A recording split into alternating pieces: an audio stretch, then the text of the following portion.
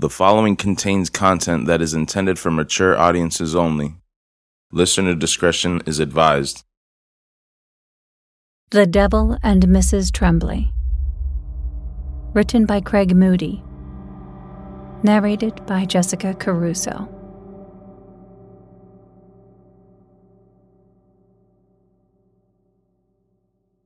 Eight. Edgar's brother Roy called a week later. Roy was working highway construction for the federal government. He was paving major roadways all throughout the American West. He could get Edgar a job, but it would take some time, at least until the summer. Edgar was excited and started making plans and arrangements. He had Wilbur Bartholomew over for supper one night, offering him the opportunity to arrange the sale of our farm and land. Wilbur had some sobering realities to offer in return. "We're in a depression, Edgar," he reminded my husband. "The country still ain't recovered from the crash. Crops just ain't growing and producing. You know this yourself. Everything is selling for half or less that. How do you expect to sell some other poor soul what ain't even feeding you? People all over this area is just packing up and heading out. They just abandoning everything they own and taking only what they can carry. The drought is causing all sorts of issues throughout the plains. Giant dust storms are falling all over towns like something out of the book of Revelations. Folks are thinking Armageddon is coming." My heart jolted. Edgar looked over at me, assuming my reaction. I just stared back at him, my eyes glassing over with static tears. The men continued to argue about the potential, or lack thereof, of a possible real estate sale. I went upstairs to lie down.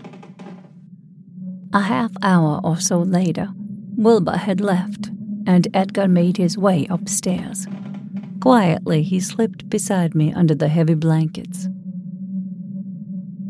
"Don't go letting any of that trouble your mind," he spoke softly, his face just inches from the back of my head.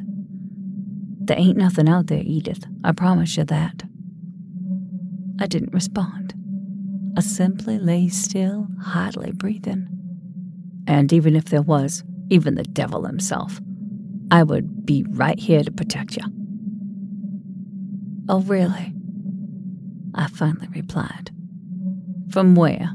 Downstairs on the sofa?" Edgar hesitated before speaking further. "Starting tonight, I'll be back in this bed by your side, where I belong." I closed my eyes as he kissed my hair and pulled me close. I could feel his manhood react as he pressed himself against my backside. It had been months since he'd been able to perform. I didn't say anything as he maneuvered our clothing and slipped himself inside me. We made love for the first time in countless weeks. And for the first and only time that year, I climaxed alongside my husband.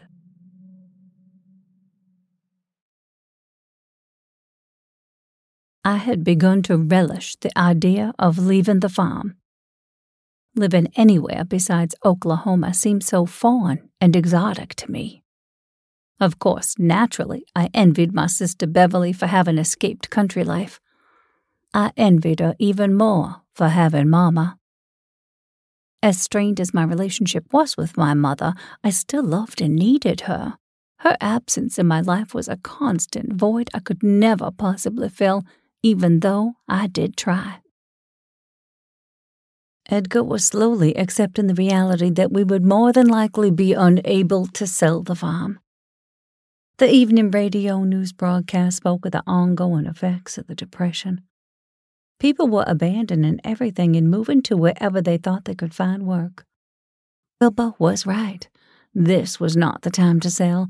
If we wanted to move, we would simply have to walk away from everything we had built over nearly 2 decades. I could see how much this idea pained Edgar. This land had been nurtured by the sweat of his brow and the blood of his veins. To just walk away from it all would be like leaving your own child to starve and perish. Still, according to Edgar, that is exactly what would happen to the unborn baby if we didn't leave. My belly had grown so big I found it impossible to do most anything around the house. Edgar would fix my meals and bring them upstairs to me. Some days I could hardly walk at all. My feet were so swollen, it was painful to stand on them for more than a few minutes at a time. I was becoming more and more secluded within my own home. I found it difficult to sleep. Every time I would drift, the baby would move, kicking me so hard I would jolt awake. During the long nights when slumber escaped me, I was tempted to look out the window, but I resisted. I was still haunted by what I had seen the last time. Edgar and I were getting along well. I found myself more attracted to him than ever. Even with my enormous belly, we would find ways to make love, maneuvering our bodies into positions we had never even imagined before, much less attempted. I wasn't sure if it was my hormones, boredom, or true desire for my husband, but I felt nearly unable to contain my sexual urges and appetite. I no longer thought of Joe, yet his image would sometimes cross my mind while I was being intimate with Edgar. Trying hard to erase him from my memory, I would always push the image from my brain. But it would always be replaced by a flashback of the figure, tall, looming, fire-red eyes. I found myself missing Molly. I could tell Edgar missed Bill, but we never spoke of them. Secretly, I wished one of them would surprise us by paying a visit, but the tension, anger, and regret between us would be difficult to simply overlook and overcome. Instead, Edgar and I were more isolated than ever. The spring was fast approaching, and Edgar had still not secured a reliable farmhand. His tobacco use increased. He would lie awake for hours alongside me. Together, in silence, we stared at the ceiling, both lost in a universe of fear and dread. I dreaded the arrival of the baby. Edgar had Madison Jenkins' telephone number next to the telephone, ready to make the call as soon as I went into labor. I feared that day. I was terrified of it. Terrified of the imagined pain and the bodily trauma, but most of all, terrified of the responsibility of being a mother.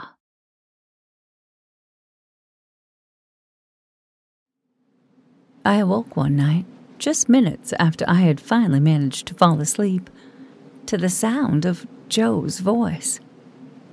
It was clear and audible all throughout the damp house. I lay awake for several minutes just listening, assuming the sound had only been part of a dream, but then I heard it again, plain and loud. I looked over at Edgar. He was asleep. I could hear him snoring softly. Mrs. Tremblay? I heard Joe's voice say clearly. It sounded like he was only just beyond the bedroom door. In the darkness, I squinted to see. I could see the door. It was partially open.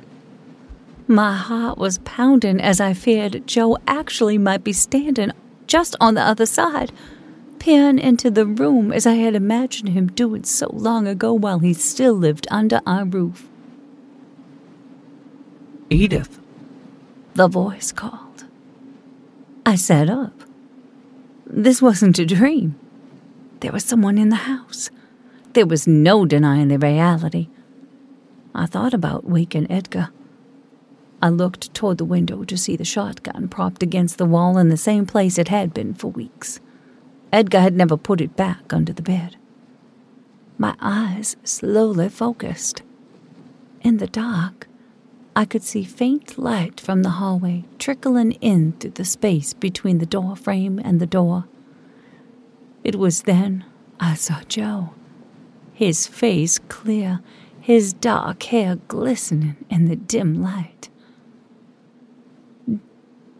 "Joe," I whispered, absolutely terrified. "What are you doing here?" I came for you, Miss Tremblay. He replied, his voice clear and loud. He did not attempt to whisper. Please come with me. I need you. I shook my head in disbelief. I looked at Edgar. He was still sound asleep. "Go away, Joe," I hissed in the dark. "Just leave us alone." That's my baby in you, and you know it. He responded, his eyes suddenly brighter. In the darkness, his eyes looked odd. I couldn't see any white. They looked solid black, but I assumed that was only due to the distance and lack of light. "Just leave us be," I said in a loud whisper. "Just go away." I could see Joe smile, his entire face morphing with the pull of his grin. Then, to my absolute disbelief and horror, his feet lifted off the floor. I could see his entire body, plain as day, just hover into the room. The door didn't flinch. He simply materialized through it. Within seconds, he was hovering at the end of the bed. Come with me, Mrs. Tremblay, he said slowly and precisely. I need you. I had to be dreaming. I just had to be. There was no way I was actually seeing what my eyes were showing me. There was just no way. I closed my eyes and took a deep breath. I assured myself that when I opened my eyes, nothing would be there. Joe would not be floating at the end of our bed. I promised myself that when I opened my eyes, I would be fully awake, and any lingering dream would be cleared from my brain. I opened my eyes. There, as real as my pounding heart, was the figure, massive, standing at the foot of the bed. I could see it so clearly now, every single detail. The horns, curled and round like a ram's, touched the ceiling. The naked torso was wide and plump, the legs covered with fur. The eyes, first shadowed in black, suddenly glowed red, a heat radiating from them. I could feel fire. Come. It spoke, its voice deafening and deep, sinister and growling like an endless thunder. I felt my head go weak. I felt faint. I had never been so consumed by sheer terror. I closed my eyes, unlocking my ability to vocalize, and I screamed so full and deep it completely stripped my vocal cords of sound. I would not be able to speak again for days.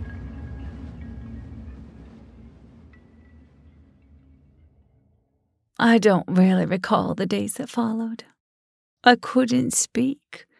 My voice had been completely deprived of all sound. My throat ached and was raw. I must have scared Edgar something terrible because the next day Dr. Johnson was there. I do remember that. He asked me a bunch of questions. I don't know how or what I replied. I just know he sedated me, allowing me the escape of sleep for nearly a day and a half. By the third day, I was able to use my voice again, so I attempted to describe to Edgar what I had seen.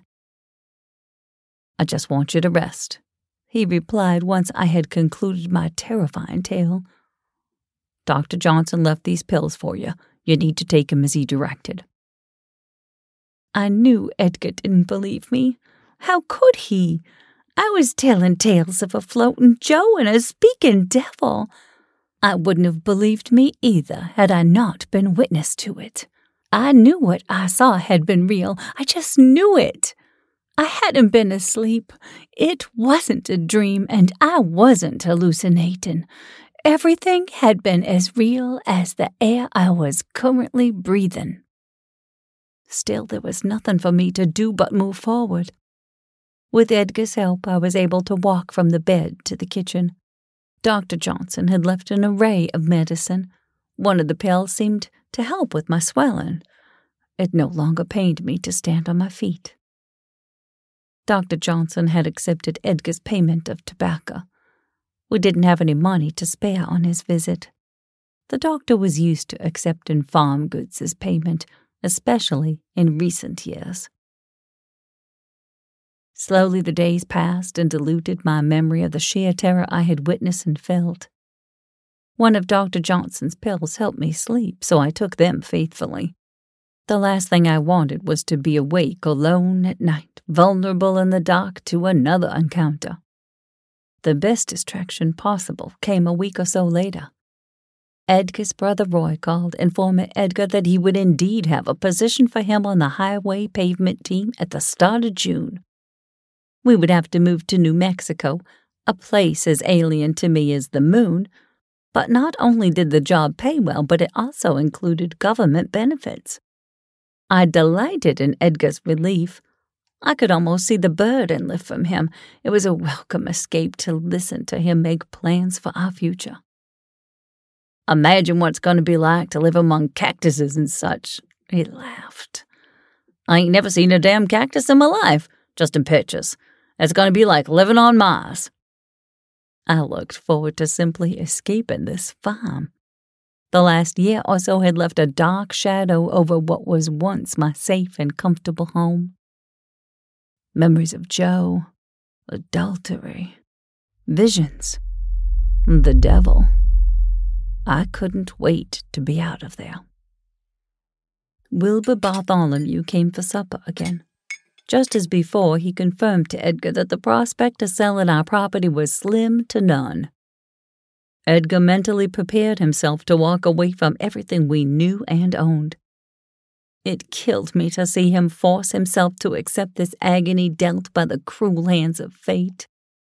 We would have no other choice. Like so many others in our area, a clean-cut escape was our only hope for a prosperous future. Dr. Johnson phoned a day or so later. I listened in the background as Edgar spoke with him. He was quiet after the call, a bit evasive. Finally, I pressured him to tell me what was said. "It's twins, Edith," he sighed. "Dr. Johnson heard 2 heartbeats when he examined you a few weeks ago. He didn't want to say anything then due to the stress you were under, we were both under, at the time. But he's certain it's twins." I felt my head spin. I didn't know how to process this information. I was still coming to terms with having just one baby. How was I ever going to digest the idea of having 2? I didn't say much. I simply nodded and cracked a half smile. Edgar appeared worried and nervous. I think he was afraid of how I would react to this bombshell information.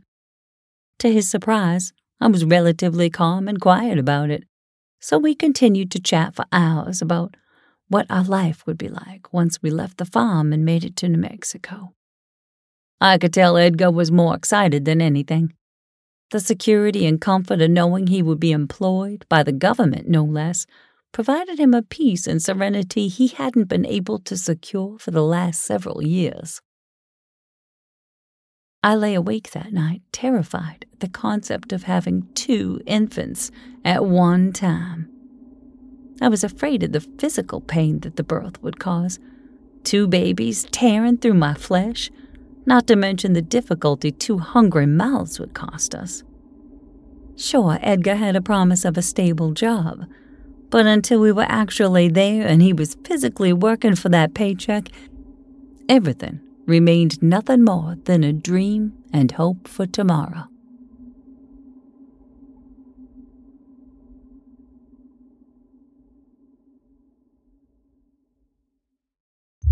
Hi, I'm Craig Moody, and I want to thank you for listening to Craig Moody's Novel Bites. I hope you enjoyed today's episode. Please like, follow, and subscribe to this podcast to be notified when the latest episodes are released. Print and digital editions of my previous titles are available through all major retailers. For more information or for links to my social media, please visit craig-moody.com. Until next time.